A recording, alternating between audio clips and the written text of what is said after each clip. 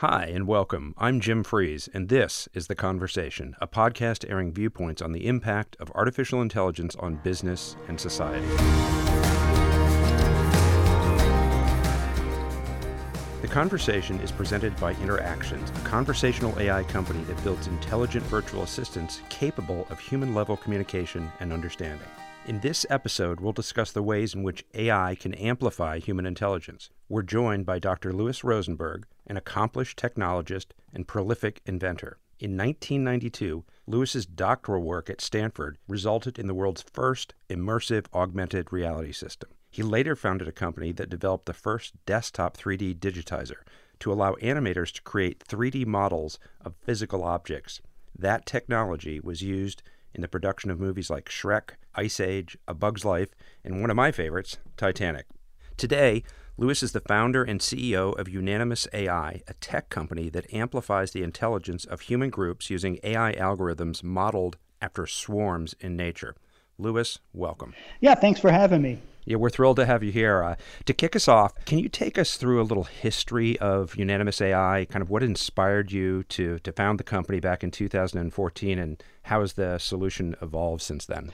Yeah, so my background is really in human-computer interaction, in how to use technology to make people perform better. And for a number of decades, I really focused on technologies that could make individuals perform better. And as you mentioned, I worked in the fields of augmented reality and virtual reality. And about 10 years ago, I started wondering, well, while technology can make individuals perform better, what happens when you start looking at groups of people? And that's when I started asking the question, are we really following the best methods for harnessing the intelligence of groups? And like a lot of technologies, one of the best places to look is nature. So I've spent a long time looking at, well, how does nature access and amplify and harness the intelligence of groups? And I found that A, nature's remarkable in how it does it, and B, it does it very differently than humans do it. And what nature does is it forms swarms.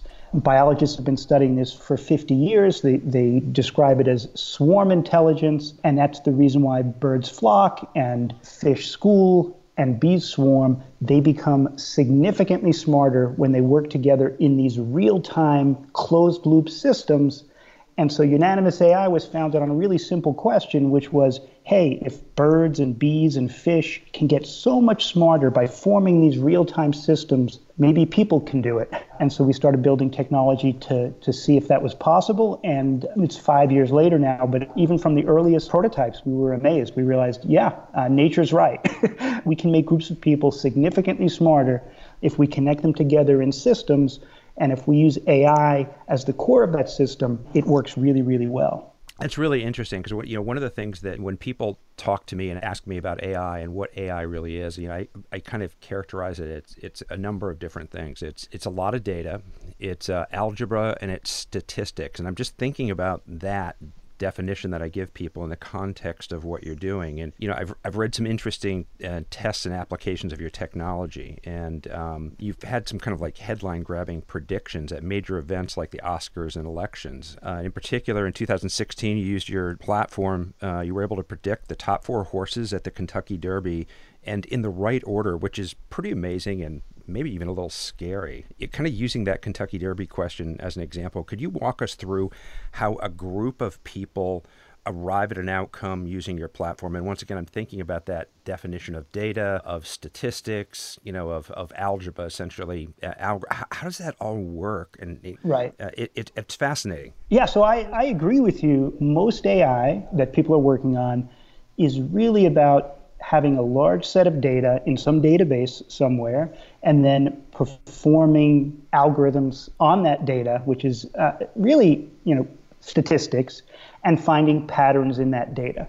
And that works for a lot of things. Traditional AI has all kinds of power and use, but it's most useful when you have a data set that is really, really big and it doesn't get out of date, like forecasting the weather, right? You could have a massive database about weather data, and it'll slowly change over time. The problem is for a lot of issues that people are trying to solve, especially in business, these huge data sets don't necessarily exist, or if they do exist, they aren't necessarily up to date. You might have data about products from last season, but doesn't mean that data represents the new set of products that are coming out this season. And in fact, when the issues in question involve people, the data usually gets out of date even faster. And so one of the things that we do at Unanimous AI is say, hey, there's the data that exists in a big database somewhere, but there's this other database that AI is ignoring, which is all the information that exists inside of people's heads. Inside of human heads, there is massive amounts of data. And in fact, we start with the premise that, hey, people are really smart. People have knowledge and wisdom and insight and intuition that is really, really powerful, and it's being ignored by AI. And in fact, the amazing thing about people is that we're out there continuously updating our database. We are out there in the world seeing and collecting and analyzing. And at Unanimous AI, what we do is instead of performing AI on a database of static data collected somewhere, we instead connect groups of people together in real time. And so when I say real time, I mean it's not like a survey where you collect data and then you process it after the fact. When I say real time, I mean if we're going to bring a group of people together, they're all going to connect at the same time. And so I'll use the example of the Kentucky Derby, like you mentioned. So one of the things that we do is we say we can take a group of people and we can connect them with AI and turn them into an artificial expert and make them smarter. And so journalists very often say, okay, well, if that's a bold claim, here's a challenge. And so we get lots of challenges, whether it be the Kentucky Derby, the Oscars, or the Super Bowl. And so a couple of years ago, CBS Interactive challenged us to predict the Kentucky Derby. And they said, don't just predict the winner, predict the first, second, third, and fourth. And in horse racing, that's called the superfecta. And it's a very, very difficult thing to predict. The year that we were looking at it, the odds were 540 to 1 of being able to predict the four horses in order. And so we said, okay, well, we'll take that challenge. Now, I'll mention that we didn't know anything about horse racing. We didn't have any data about horse racing. All we had is the ability to tap the intelligence of a group and amplify it as a swarm. And so what we did is we found 20 horse racing enthusiasts. Well, that you're actually getting at what I was going to ask you next, which is how do you identify the folks that go into creating a reliable group? And there has to be some domain knowledge?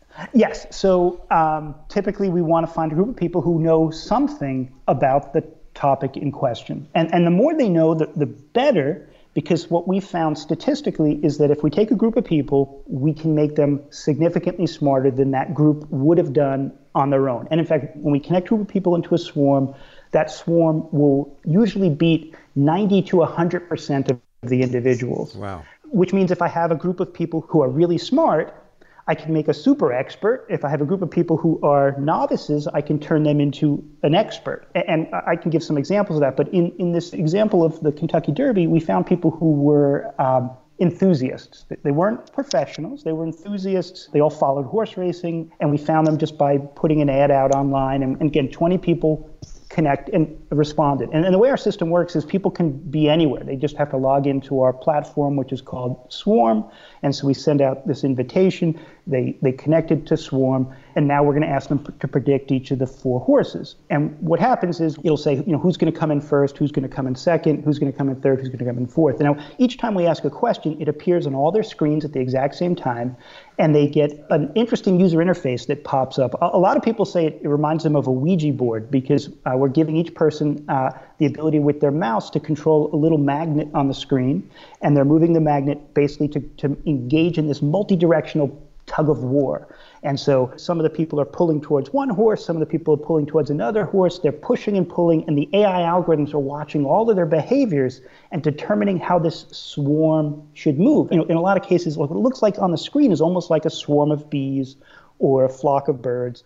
And so they're basically pushing and pulling with the AI moderating them, and they converge on an answer. And so in this example, they went and they predicted first, second, third, fourth. It took them about 5 minutes to do it.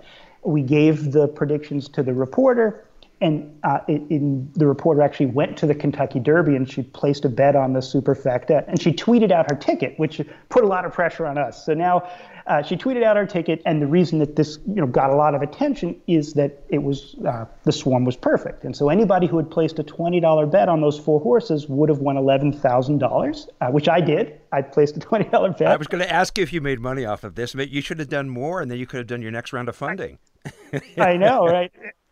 I placed a bet. The reporter placed a bet. A bunch of her readers placed bets. In fact, one of her readers reported winning $50,000, which is an amazing story. But what's actually the most interesting thing is that you can then go back and look at those 20 people who predicted, and because we had the data about how they would have done as individuals.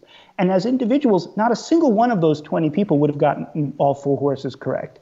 And in fact, had they just taken a vote, which is like the traditional way people harness the intelligence of groups, they would have gotten 1 horse right out of 4, so they wouldn't have won anything. But when they worked together as a swarm, they were perfect. And so that's really the power of swarm intelligence, is where we can connect groups of people together and we can allow them to combine their knowledge and wisdom and insight and intuition in an optimal way to get the most out of their perspectives. And the interesting thing is that our AI algorithms are trained on human behaviors. We didn't train on any information about horse racing. We trained on how people will interact when their various levels of confidence and conviction, it's basically saying everybody is wrestling with this problem. They're all interacting and we're watching their behaviors and we've trained on their behaviors. So it doesn't matter if I ask them a question about horse racing or if I ask them a question about forecasting the stock market or ask them a question about diagnosing a medical problem. The question can be anything. As long as the participants are behaving like humans, our algorithms are trained. Now, betting or predicting sporting events is interesting, but I've got to believe that there are some really profound and very important future applications, or even maybe current applications of the technology, perhaps in medicine, as an example. Sure. So we've looked at a really wide range of applications. And in fact, we work with large companies and universities across a variety of things, from forecasting sales to analyzing and predicting which marketing messages are going to work, to we work with hedge funds to predict the stock market. But the most interesting is in medicine, where can we take a group of medical professionals, a group of doctors, and make them smarter? And so we formed a partnership with Stanford Medical School and performed a study where we looked at radiology. Can we have groups of radiologists look at chest x-rays, and this was the test example, look at chest x-rays and diagnose them either the traditional way, which is that a chest x-ray comes up on the screen and a radiologist looks at it and then makes a diagnosis, or have a group do that by vote, or have a group do that as a swarm. And so what we did in this study was we had a group of 4 or 5 radiologists. They were all at their own workstations. Some were at Stanford, some were at Duke, some were at other universities, and an x-ray would pop up on their screen. They would make the diagnosis together as a swarm. And what we found was that when they worked together as a swarm, they were 33% more accurate than when they did it as individuals, which was really, really surprising to us, actually, because these individuals are already experts, right? Unlike the horse racing enthusiasts, here you have individuals who are, they've gone to school for 12 years to become a radiologist. Can you even make them better? And yet when we connected these groups of people together, their diagnostic accuracy went up by 33%. And, it demonstrates that the exact same algorithms that work for a group of, horse racing fans works for a group of radiologists. Yeah, and when you think about it, I mean, it's maybe the results were surprising, but as I hear you talk about it, I guess it's not surprising, because you're tapping in once again to that data source, which is, the minds and the experience and the intuition of all these experts, and you've got to believe that delivers a better result, and obviously it does. It's interesting. You did a TED Talk in 2017, and it really relates to using that human intelligence in your system maybe to solve some big societal problems, in the same way that a school of fish is able to optimize the way they work themselves through the ocean. Maybe there's a way, and I think you talked about it or touched on it in your TED Talk, that you can apply your platform to improve or the human experience, or maybe even solve some big societal problems. Absolutely. And that's one of the things that we're very, very interested in, which is how can swarms of people reach better decisions? And it's very easy to test a problem where there's a right or wrong answer. And, can you predict who's going to win the Super Bowl or not? But when you have a more political type of question where you have groups of people who have opposing views, and does a swarm enable them to reach a decision that satisfies the population in a better way? And again, this goes back to nature, which is in nature, you don't see a school of fish suddenly break into two because they can't agree on which way to go. Yeah. Maybe 100 million years ago that happened and all those schools of fish died out. And this process of swarming, it actually evolved so that it amplifies the places where groups agree. It actually exposes where they agree, and it actually helps a group find common ground, which helps reach decisions on political questions or societal questions that are best for the group as a whole. And we actually just did a large research project. It was actually in the UK, where we're looking at Brexit. And we did a study of in the UK, Brexit is this super polarizing issue. And what we found was that if you took a group and you had them just take a vote, they could never reach a decision and they would always reach an impasse. But when they worked together as a swarm, they would converge on solutions that would maximize their collective satisfaction. And so it was a better way to get a group to find solutions that they can best agree upon. And it goes back to the traditional way that political groups reach a decision now is by basically taking a poll. And a poll is polarizing. That's what a poll is. I mean, what a poll does is it reveals the differences in opinion, whereas what a swarm does is it actually reveals the commonality in a group, and it allows the group to follow that path. And so we have a lot of hopes for swarming being used in political and societal decision-making. Well, heaven knows we could use that in our country right now. So, Louis, this has been fantastic. I've learned a lot, and I'm sure our audience is really going to appreciate this episode. Thank you so much. It's been a pleasure chatting with you. Yeah, it was fun. Thanks for having me. All right, take care. On the next episode of The Conversation, we'll talk about how robots can coexist with humans. We'll speak with Dr. Michael Littman, a computer scientist and professor who co-directs Brown University's Humanity-Centered Robotics Initiative.